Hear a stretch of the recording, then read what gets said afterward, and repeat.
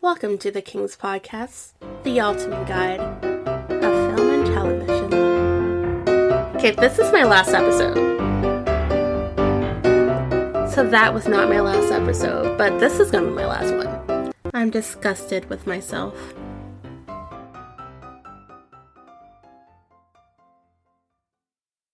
Hello, everybody. Whew. We are already around Halloween time and the year of the Lord 2023. And frankly, this month has been scarier than any horror film I have ever witnessed. And I was praying throughout the whole Conjuring film, I wish I had my crucifix, my holy oil, my holy water right watching this film. And that experience was nothing in comparison to what I've been watching and hearing and learning this past month. I just wanted to acknowledge that there's a lot of things that has been occurring in the world that has caused a lot of pain, suffering, and anger. And I just want for all of us to just take a deep breath in and exhale. Place our hands on our chests and feel our heartbeats. And know that we are here, we are present. And take time to know that what you're feeling is valid. And let yourself go through whatever you're feeling. Don't suppress it. Release it. Either talk to someone, write it down, but don't numb whatever you're feeling. And it's also time to really take care of yourself, mentally, physically. There's just a lot that's happening, and I just want everyone to have that space, and that time. Just make sure that you're taking care of yourself, because there is a lot that is occurring. And I have, to be honest, I have been struggling this past month, mentally in many ways. There's just been a lot that I have seen and heard, and I just feel very disillusioned. I feel disappointed. I feel like a kid who has just discovered that Santa Claus doesn't exist, or the Tooth Fairy. It's just like a loss of innocence. But let's just take a deep breath in. Exhale. Now we're going to get into the episode as planned. I just want to mention that if you do hear in the background some leaf blowers or something, it is autumn where I am located, and so there's a lot of work that's kind of going outside. So if you just hear those sounds, or there are just a lot of leaf blowers that's occurring. I don't have the state-of-the-art sound system that kind of blocks out the sound. So if you do hear that, that is what is going on. Since the world is far too scary, I'm going to give you 3 films to watch for Halloween that are not so scary. And you can watch them and not have to leave a nightlight on and have nightmares for months and be traumatized for far longer. So here are 3 recommendations for those kinds of films. So my first recommendation is going to be The Blackening. The Blackening came out earlier this year, around Juneteenth. It is directed by Tim Story, who did Barbershop. It is written by Tracy Oliver and Dwayne Parkins. And Dwayne Parkins is one of the stars of the films. And so the premise of the film is on the weekend of Juneteenth, a group of college friends link up in a cabin in the woods, and what was supposed to be a fun-filled weekend turns into a nightmare as they become targeted by a masked killer.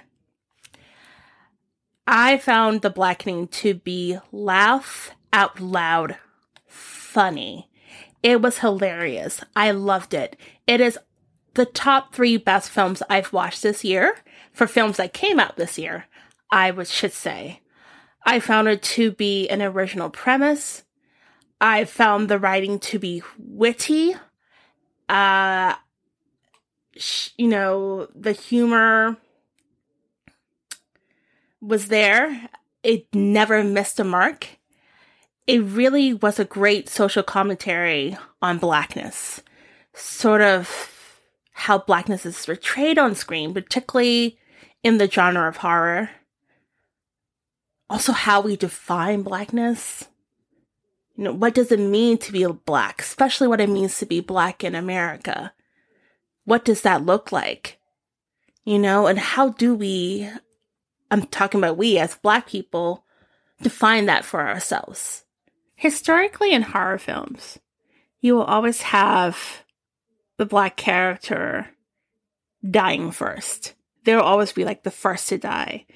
So that was always the running joke line that if you see a Black person, oh, they're going to die. But in some ways, it was always interesting how a lot of them were written, because the way they were acting, from everything I have known and from my own Black experience, we have always been survivors and fighters. So it's ridiculous to have us in these films acting against what in real situations, how we really will react. But also Black people are not a monolith. So it's interesting to see kind of how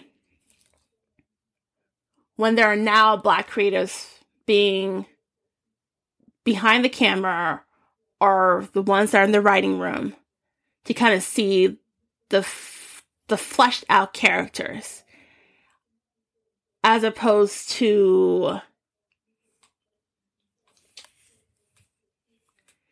some of the racist tropes that we would find these characters in previously in Hollywood films.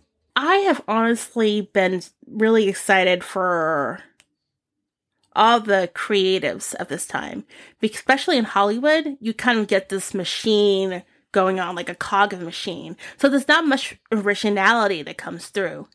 And so it's so important and great to see these kinds of films come out, because they normally would not get the backing for the studio, because there's always these conversations that if you put a Black person in the lead, they will not do well. They won't resonate with other people who are not Black, or they just won't come to the cinema to see them or support them. And that is proven time and time again not to be true, but it is the narrative that goes on in Hollywood. And Hollywood is still being led by white cis males.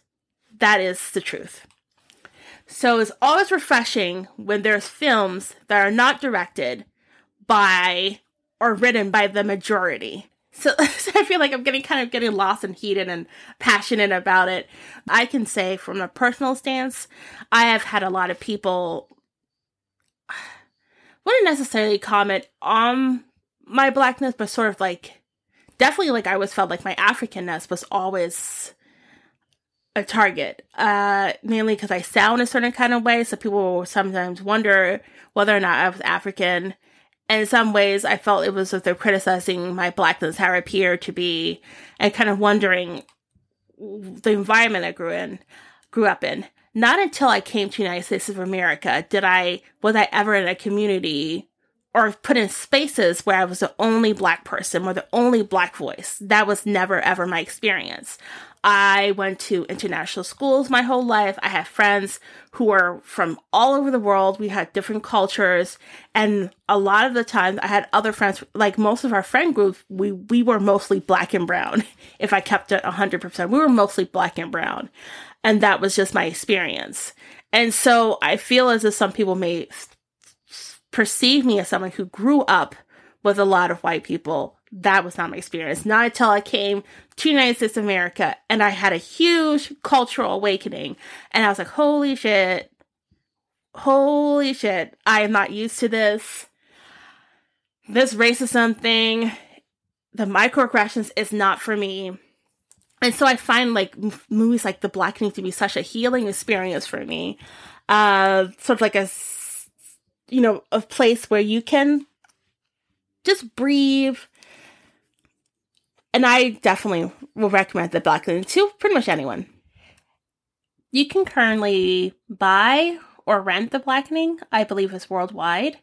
It's also available on Starz. The Starz app or Starz on Demand. That is where you can watch it. And it's like a 10 out of 10 for me. Just personally, I thought it was great. For someone who loves a really good laugh, for someone who really enjoys a great satire, for someone who is a Black creative, for someone who loves horror films, this was everything to me.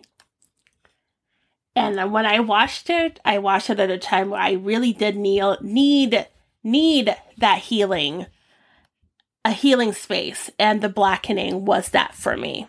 The second film I'm going to recommend is The Conference.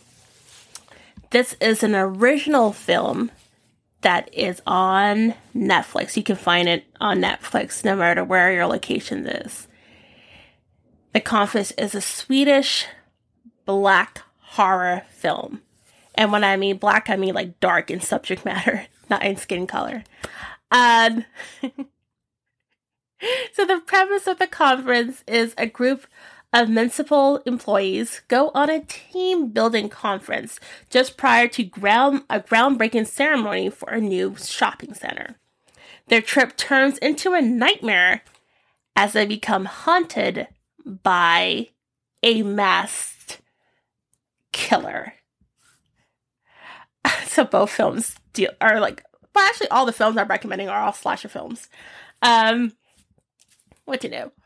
But the film does make you think about corporate greed and how much these corporations do not care about the people they are screwing over. They're just all about the money, really. And even within these corporations or these companies is a dog-eat-dog world, and they will screw each other over. And like, even in the face of death by like a masked killer, they were still turning on one another, still like all joining forces to fight this one guy. They were like, some of them were screwing each other over, and it was just really insane to me. I thought The Conference was hysterical. Hysterical.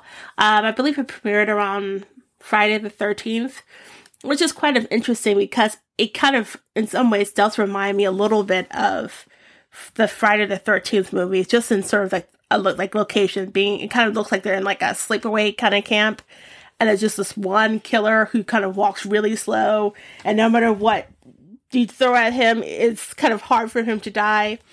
And this killer has a motive. And it's really interesting because what I love, what the filmmaker did, the director did, and the editor, is it kind of gave you sort of hints about the killer in the opening sequence. The film starts off with sort of, I guess, like, you know how when there's board meetings and they always kind of show off their sort of like samples of projects they're working on. So it kind of starts off with like a boardroom that's completely like destroyed. There's like blood everywhere and everything is broken, and you kind of like going like slow motion through this room. It's like the early parts of the morning and the windows broken into, And then you see like a car that's like smoke coming from this car. You don't know what's happening. And then faintly you hear her screaming. You're like, what's going on? And then all of a sudden just like this figure just comes running past the frame screaming. I laughed. It was just really unexpected because first it starts with this ominous feeling.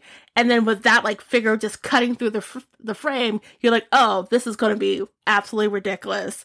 And I had to like rewind it a few times because I just had a really good chuckle. I kind of needed that chuckle. And I will say there for a trigger warning and a content warning, because it's kind of graphically gory. Like you do see blood, a lot of blood. And sometimes I had to like turn my eyes away sometimes. So it can be a bit, it can be a bit triggering. And if you are someone who's sensitive towards that, I won't recommend that for you. But I thought it was a really, well done dark comedy. Hilarious. I thought it had a great, killer, because I've always loved those, like, I love Michael Myers, I love Jason, I love Freddy, I love Candyman. So it has that really great, and of course the scream grows, just like that kind of really great killer who really does the sequences that he does, like the body count in this film is quite high, and he doesn't it doesn't hold back, but everything is done like in a humorous way, like you're watching and you're laughing because it's so ridiculous. Just in that viewpoint. But what I do love, it seems as if there's like two stories kind of going on. There's like the main story, which is about these people going, for their team bonding experience. And there is a villain of that storyline. And the parallel storyline, which is also correlated with why they're there in the conference in the first place, is with the killer. So there's really is two villains of this movie. There's kind of the villain of the corporation and the villain of the villain that all of them are kind of running away from, which is the masked killer. And so the person, what I found, not to give too much spoilers, but I will say it kind of talks about the final girl. Of horror movies, there's always a final girl, the one that always goes head to head with the killer. And so what you'll find out is the person who you think is the final girl is not the final girl. That person is just the main character, not the final girl. So, but it's interesting to see who the final girl is. And I'm not saying, and this is not a spoiler of who dies and who doesn't. It's just saying that there's really like two time, like storylines that are kind of going around the same time, and plot lines that are happening at the same time. And so I would recommend that you do check out The Conference that's now playing on Netflix. And the final film I'm going to recommend is Totally Killer. Totally Killer is on Amazon Prime. Like Amazon Prime, I have to tell you, from the majority of the films I have watched on Amazon Prime recently, there have been fantastic. They're putting out a lot of great content of original films. Like I think I saw one called The Burial. That is not part of this whole like Halloween conversation, but I've also, The Burial, I guess, is gonna get a little push. It's Tommy Lee Jones and Jamie Foxx. That was a great original film on Amazon that I saw recently. But Totally Killer, let's say I once again was trying to find horror films because I really do like to get into the festive mood of Halloween. And so earlier this month, I came across Totally Killer. And I was like, okay, this looks really fun. It looks like something that I would have nightmares with. It's like 80s, like themed, and I love 80s films. And I love a good slasher film. And so the premise of Totally Killer, it's a black comedy slasher film. Once again, black is dark comedy. Directed by Nahnatchka Khan, who's also the director for a Netflix original film called Always Be My Baby. Okay, so in October of 1987, a small town of Vernon became infamous for the Sweet 16 killer. 3 teenage girls were stabbed 16 times on their 16th birthday. Fast forward to the year 2023. This town is now flocked by true crime enthusiasts, and the killer till this day has not been found. On Halloween, that night, 35 years later, the killer returns, and they kill a survivor of the Sweet 16 killings, Pam Hughes.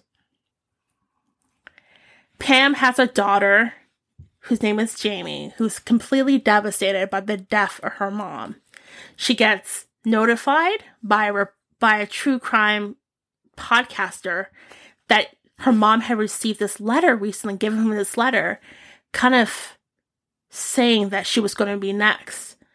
And so the killer shows up one day to kind of come to Jamie, and Jamie is running away, and she gets trapped in one of her friends' time machine's creation. And through a little tussle with the killer, she travels back in time to 1987, days before the first Sweet 16 killing is supposed to take. So now she's in a race of time to stop the Sweet 16 killer, and to save her mom's life, and to make sure she gets it back home in time so she doesn't completely mess up the storyline, the timeline. Because, it's like the whole butterfly effect. If you change one thing, then everything changes in the future. So she's trying to stop that, and also make sure she gets home on time so she doesn't get trapped in 1987. So it's basically all the great 80s horror films that came out there mixed with Back to the Future. It's really fantastic, really funny, and it just made me kind of think about how things would be if I got to meet my mom when she was younger. Would I get along with my mom and everything like that? What I loved so much was seeing Jamie interacting with her teenage version of her parents. You can see how much she loved them and how much she was willing to fight to save them, to change the story, to change the ending. But it was also so cute seeing the teenage version of her parents fall in love, even though they were falling in love earlier than they should have, because of Jamie being now in this storyline, coming back to the 80s, 87. She was kind of making them fall in love earlier than they should have fallen in love in. So I thought that was really sweet and endearing. Once again, I will say the Sweet 16 killer is not easy. Yeah, there are some scenes that once again a trigger warning, because it can be a little sort of like Nightmare on Elm Street kind of feel. That's kind of how I felt sometimes when I've seen some of the kills. It kind of felt like Nightmare on Elm Street and Friday the 13th. That kind of that's really paid homage to the 80s films, I should say. I would recommend it. I thought it was a really, really fun film, and also kind of dabbling in the time travel genre that was also really popular in the 80s too. So yeah, that is the last film I recommend, Totally Killer. Honestly, I thought it was fantastic. If you love 80s nostalgia, a good laugh, and a great serial killer, then this movie is for you. Yeah, but once again, just really make sure that you're guarding your heart and guarding your mind, because there's a lot of information that's coming through, a lot of things that we are seeing tonight and hearing about that I feel is going to change us forever. So I just also want to make sure that everyone is guarding their hearts and guarding their minds. It's really important in this time to do so. All right. That's it. Thank you so much for listening to me. I hope you enjoy the rest of your day, and I hope that my little podcast made you a little bit happy. If you have enjoyed this episode, make sure that you like and subscribe. And if you really love it, go ahead and share it with anyone you think may enjoy it as well. And I've got to go because the Wrap Up music is coming out right now, and I didn't really have time to thank all the people I had to thank, but gotta go. God bless.